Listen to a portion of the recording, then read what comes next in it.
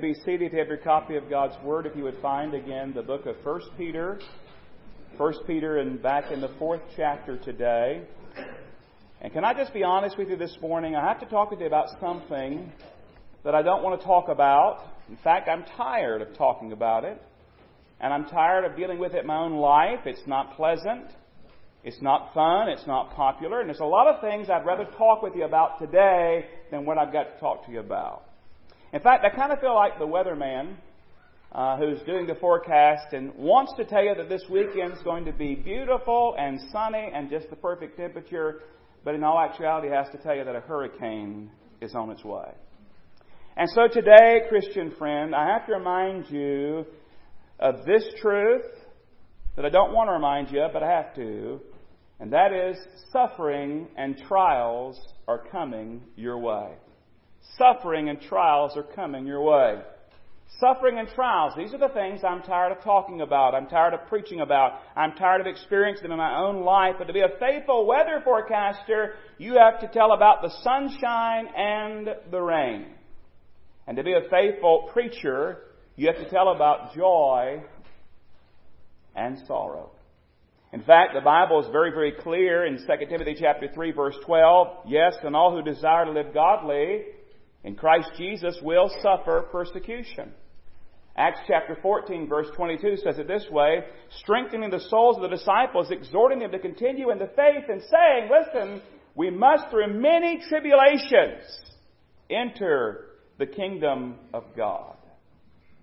And so when you do a book study like 1 Peter, and you go verse by verse and section by section, you have to talk about what the book talks about. And today we're talking about suffering and trials again. But listen, I've got good news.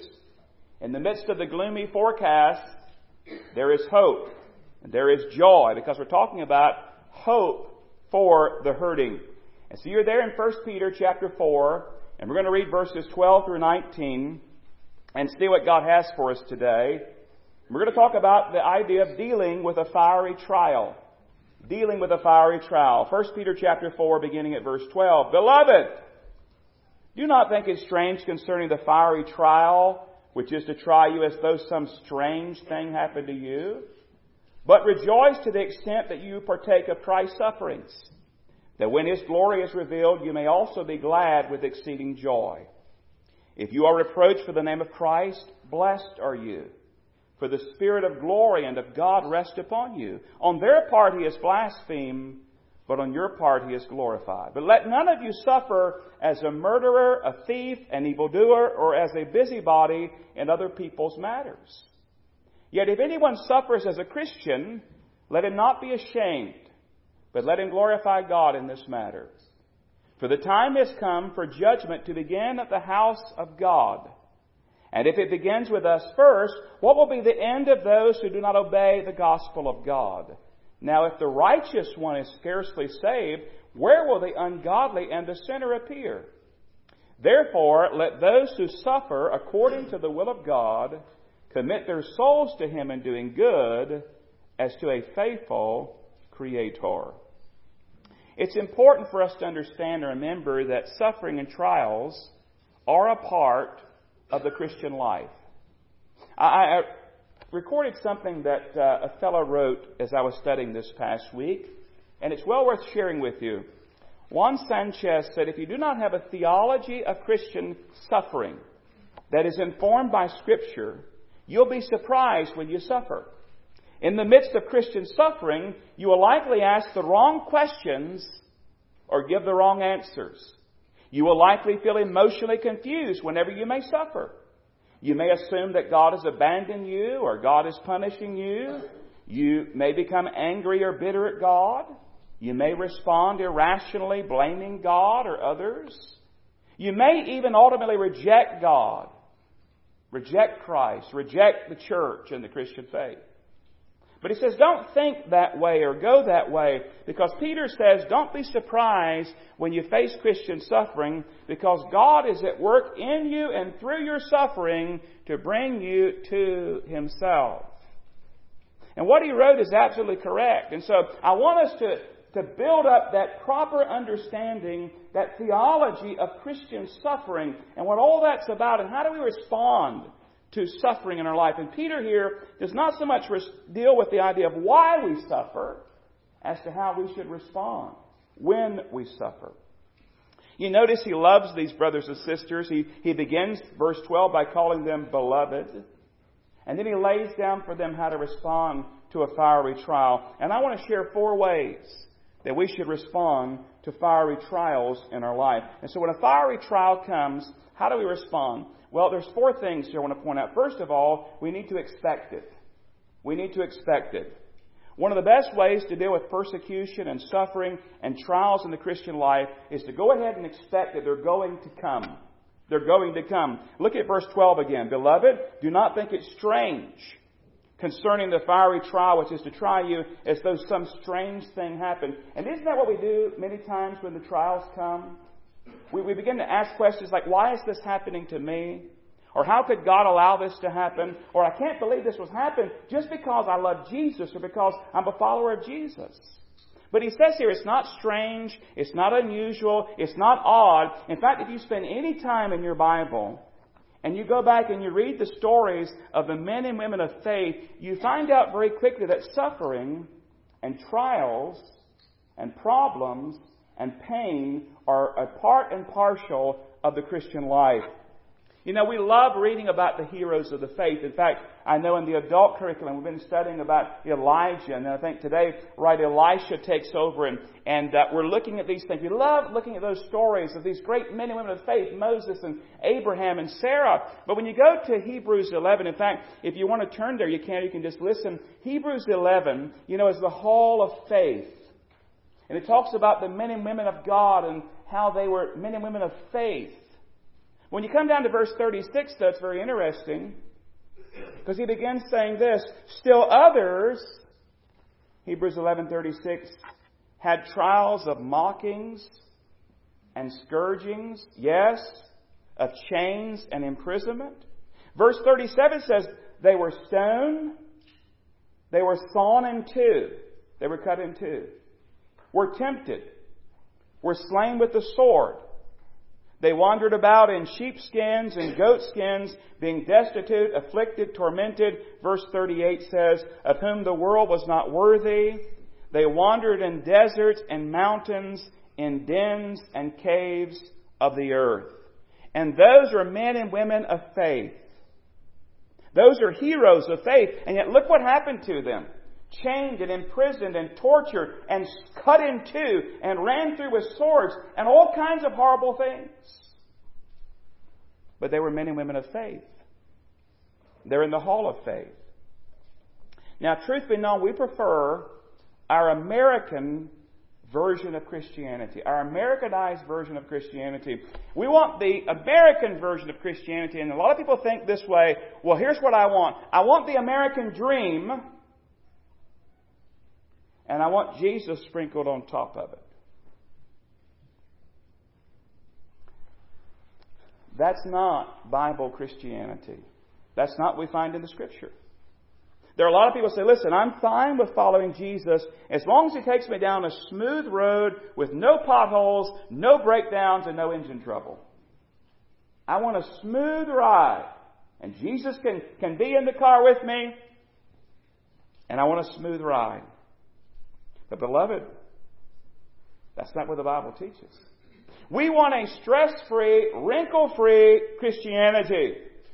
But beloved, that's not what the Bible teaches. Jesus said this in John chapter 15 and verse 20. These are the words of Jesus. Remember the word that I said to you, a servant is not greater than his master. If they persecuted me, they will also persecute you. If they kept my word, they will keep yours also.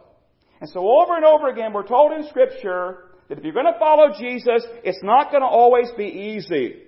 In fact, following Jesus is going to make things a lot harder in many regards. So go ahead and mark it down in big, bold letters. Christians, you're going to have problems. You're going to have trials. You're going to have suffering in your life. But notice it's for your good. They say, now come again. Well, listen. Notice that he says in verse 12 that these things come in our lives to try us or to test us.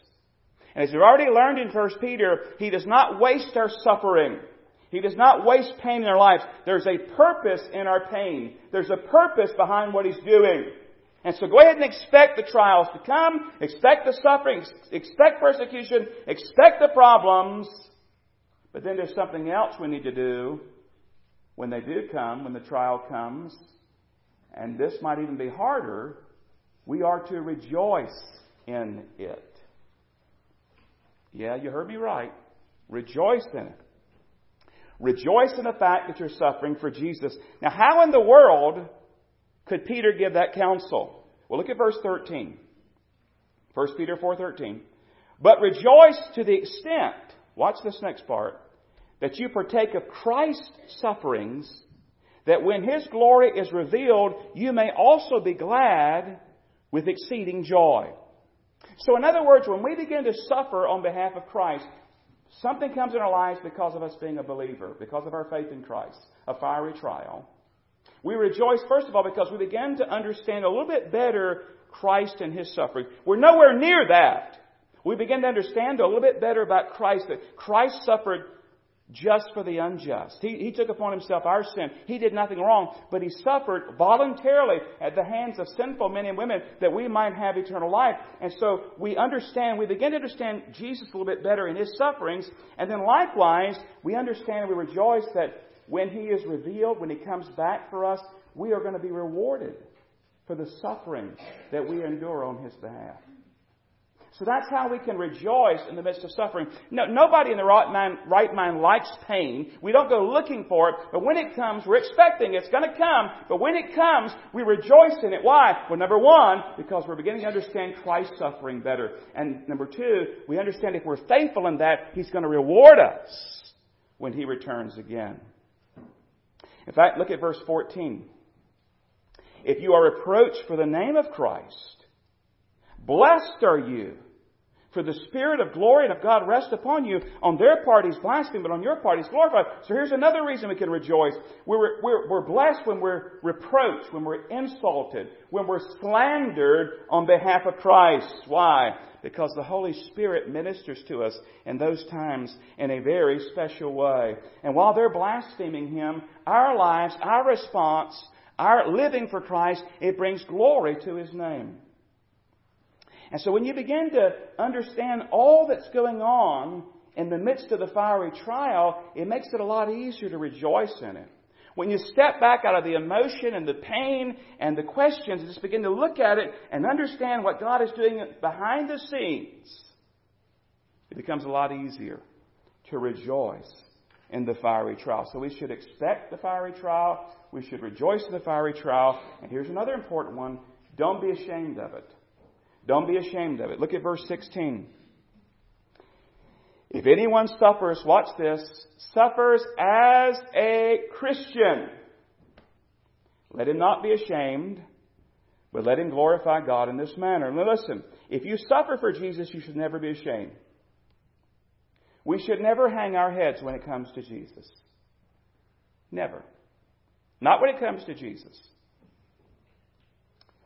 I've got to be honest with you. I've got to admit, one of the greatest regrets of my life, in fact, one of the things I'm probably most ashamed of in my life happened when I was in high school. We had an unusual, well, I'll be kind in saying this. We had a teacher who was unusual in many ways.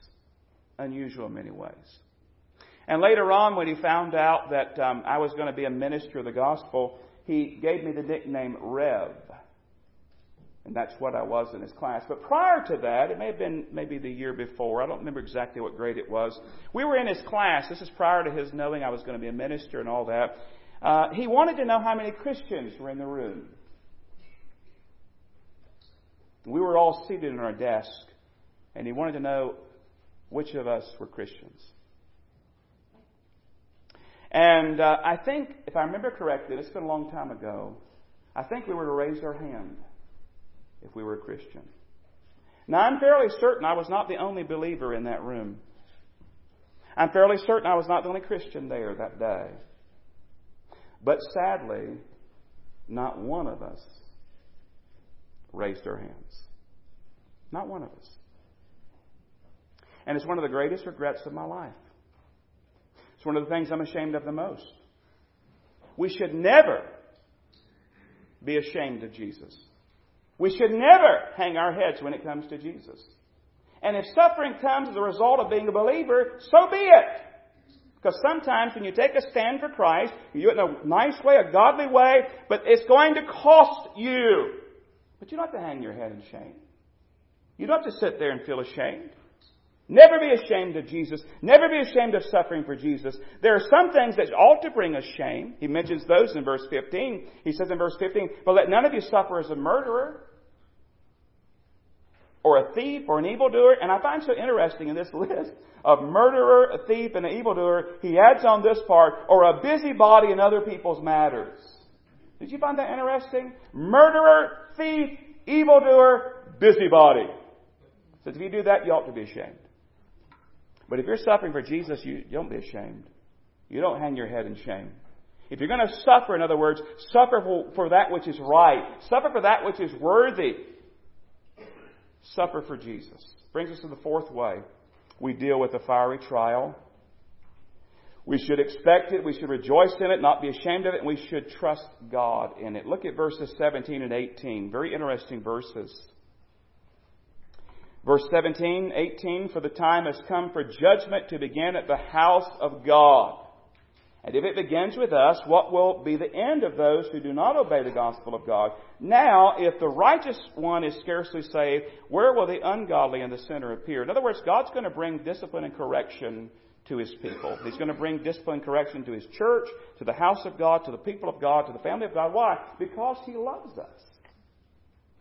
And we understand that as parents and grandchildren. You discipline, you correct your children and grandchildren because you love them and you want what's best for them. And because they're yours. But the point he's making is this. Listen, if God disciplines and corrects us and brings about this in our lives, imagine what the judgment's going to be like for those who don't know Him and those who hate Him and those who reject Him. But can I just tell you that God does not want to bring that judgment upon those who deny Him. In fact, the Bible says He wants all people to come to the knowledge of the truth. 1 Timothy 2, 3, and 4 says this, "For this is good and acceptable in the sight of God our Savior, who desires all men to be saved and to come to the knowledge of the truth." The reason He's so long-suffering and waiting even now is that people might repent of their sin and come and place their faith in Christ. But judgment is coming. In fact, the Bible says that if you don't know Jesus Christ, you're already under condemnation. And you're going to stand before God at the great white throne judgment and give an account of your life, and you're going to be cast to the lake of fire. But you don't have to. Because God has provided the way, the truth, the life, the Lord Jesus Christ, who came and lived a sinless, perfect life and laid down His life upon that cross and shed His precious blood and died in your place and took your sin. If you'll but call upon Him, He will save you. And so I encourage you, I exhort you, I beg you today, if you've never turned from your sin and placed your faith in Christ, please don't leave this building without doing that. Place your faith in Christ alone. He died for you. He died for me.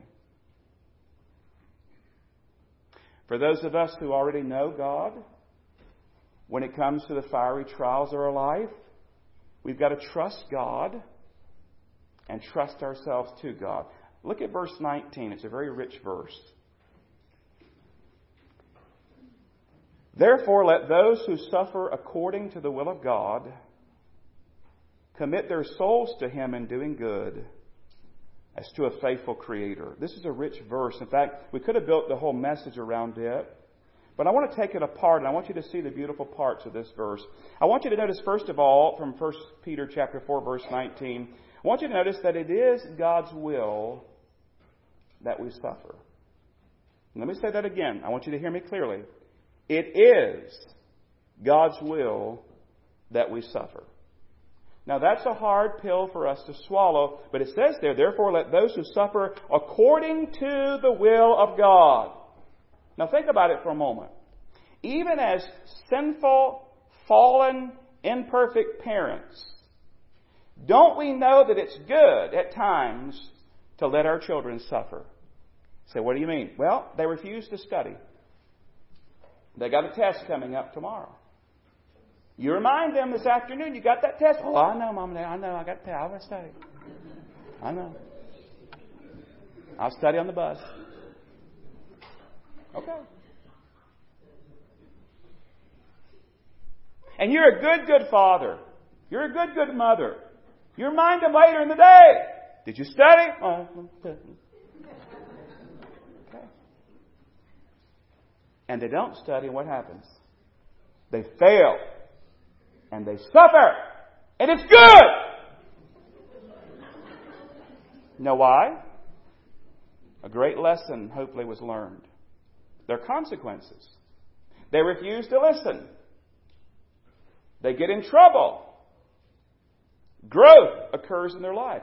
You and I both understand, right? That there are some lessons and some growth that takes place, it seems, only through difficulty. And so you let your children suffer at times. Not because you despise them, not because you don't love them, but because you do love them. And there's some things that you just can't seem to get through them the easy way. Say, okay, well fine, you learn it your way. But the main thing is they learn it. And they grow and they mature. Now, if we know that as fallen, sinful parents, how much more does our Heavenly Father know that there's some things that we need to go through in our lives because we have to grow in those things, and there's no other way we're going to get the lessons unless we grow. So it is God's will at times that we suffer. It is God's will that we suffer because He loves us, He's maturing us, and He knows we're going to grow through that difficulty. Suffering is a part of the maturing process. Verse 19 again. Therefore, let those who suffer according to the will of God. So don't let anybody ever tell you it's never God's will for you to suffer. 1 Peter 4:19 says it is according to the will of God. Notice the second thing. We're to commit our souls to Him in the midst of the suffering. Therefore, let those who suffer according to the will of God commit their souls to Him in doing good. The word commit there in verse 19, to commit your soul, is a banking term in the Greek. It's the idea of entrusting a deposit to safekeeping. Like you take your check and you deposit it for safekeeping. That's the idea. That's what's behind that word. Commit your souls in that way. And it says here that He will keep us and allow us to do good in the midst of our suffering. And so in the midst of our suffering, when things are hard, we bring ourselves to the Lord and we commit ourselves to Him. And we let Him know that we're suffering. So He already knows, yeah, but He wants us to come and talk to Him. But cast all your care upon Him. And you commit yourself. Say, Lord, I don't know why this is happening. I don't know what you're trying to teach me. I don't know why these things are going on in my life. But I must commit myself to You. I'm going to trust You. I want to do good in the midst of this and not evil. I don't want to sin in the midst of it. I don't want to respond evil for evil. I don't want to lash out. I don't want to do any of that because remember, it's a fiery trial for the Christian. I don't want to respond in the wrong way. I want to be like Jesus, who was reviled not again. I don't want to lash. I don't want to sin. I just commit myself to You, and I want to do good. And there's a third thing there. We can rest in Him because He is faithful. Look at verse 19 again. Therefore, let those who suffer according to the will of God commit their souls to Him in doing good as to a faithful Creator. It's interesting He used the word Creator there. The faithful part we get, but He didn't say faithful Savior or faithful Lord, although He is. He says a faithful Creator. It's a reminder that He made us. He put us together. He sustains us. He knows everything about us. In other words, beloved, He knows what we need in our lives. He knows how He can make us grow. He knows what areas He needs to work on in us to polish us and to shape us. And He's faithful. He's faithful.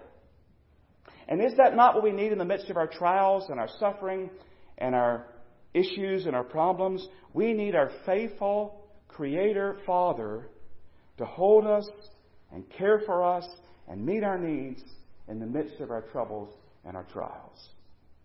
Really what we need, as you think about it, in this passage, is we need to be reminded of His presence.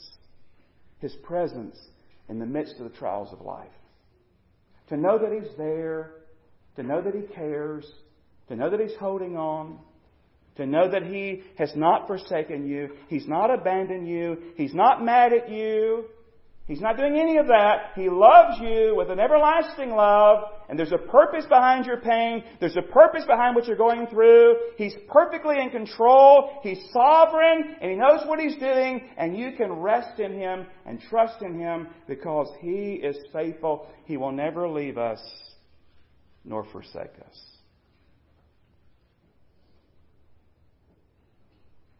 So I was preparing this, I thought about a Christian that I greatly admire and respect. Her name is Joni Eareckson Tada. If you don't know her story, in fact, she just turned 70 or is about to turn 70 here just within recent days. Joni was injured in a diving accident, I think at the age of 17, and as you see, she's a quadriplegic. And you may have heard her story, you may have seen her story, you may have heard, she can paint with a brush in her mouth, beautiful paintings, she sings. But she has a ministry that she leads, Joni and Friends, where she ministers to disabled people and has done so for years and years and years and years and years. And she's one of those Christians that when you get around her or you hear her, you realize just how puny your faith is. And you realize how far you've got to go in your Christian growth. It's just one of those people that just humbles you. We had a young man, or I should say, well, I guess he's still young, he's my age. He was younger back then. In the church we were in Tennessee.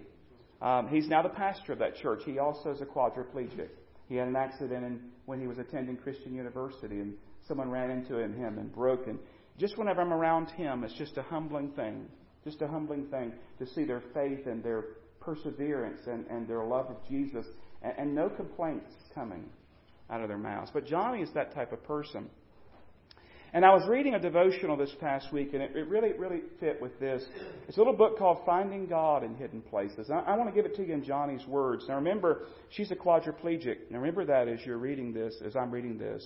She said it was nighttime. Topanga Canyon Boulevard was at its busiest. Right under a dark overpass. And by the way, I've got to remind you, now, since she became a quadriplegic, she's had breast cancer. She's had a relapse of cancer. I mean, and there's been times where she's had these things happen. And I'm going to be honest, I think, oh God, how much more is she going to bear? But I just want to add that to what I'm about to tell you because to see how she grows. So she's under this dark overpass. She said, my handicap-equipped van conked out. Everything went dead. The engine, the lights, and to my horror, the brakes and the steering. I was careening up a busy boulevard without any controls.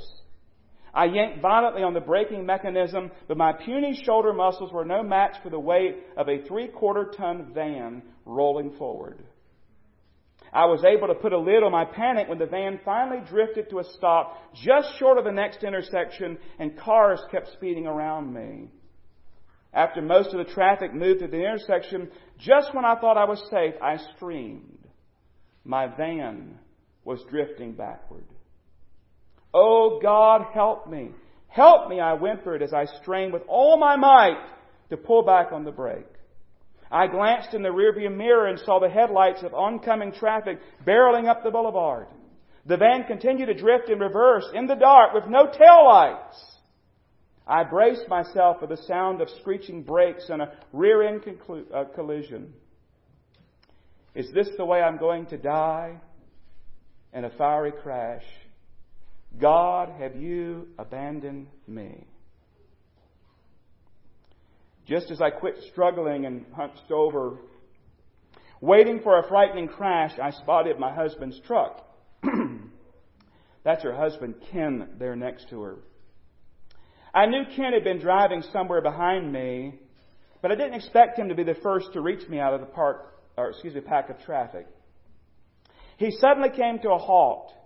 As cars zoomed by, he jumped out of his truck, bolted into the van, and manhandled the braking mechanism to a stop. Ken then lifted me out of my wheelchair and carried me to his truck, all while horns honked and drivers kept flicking their high beams. Never before have we been in such danger. Weeks later, my nerves are still rattled. And when I lay my head on the pillow at night, images of what could have happened jar me awake. Something else bothers me. My vulnerability.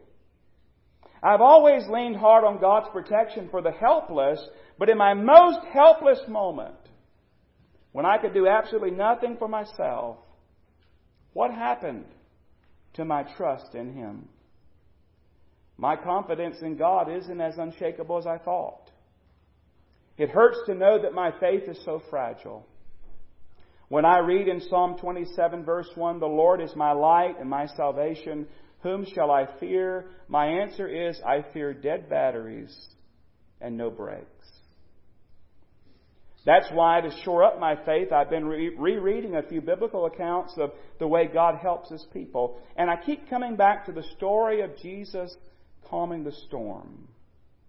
I have to admit, I used to scoff at the disciples being so afraid. What's the big deal about a storm, I used to think.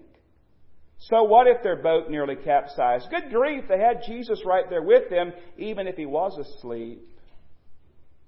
I'm not so cocky anymore. Now when I read the account in Luke, I notice words like the boat was being swamped and they were in great danger. There's no soft pedaling it. The narrow escape out of that storm was a horrifying experience to each of them. Their fear was real, and their lack of trust in God was understandable. She continues, like the disciples, I was also in great danger, and my vehicle was about to capsize. I was also within inches of death. Fear seized me just as it did them. But I take comfort in this, and I want you to listen to this in closing. But I take comfort in this. Although it seemed as though God were asleep when I was at the wheel, He wasn't.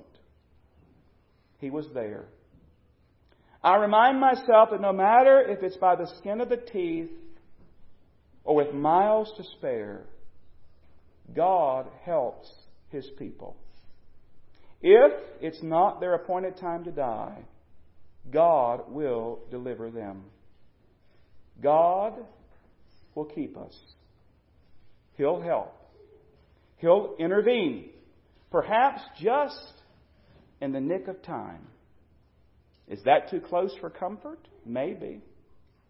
But our trust in Him was never meant to be comfortable, only close. And the nick of time is close enough. Beloved, when you're in a fiery trial, can I just remind you, based upon the Word of God, He's not asleep. He's there. And He'll come through, even if it is just in the nick of time. And beloved, that's close enough. Let's bow and pray.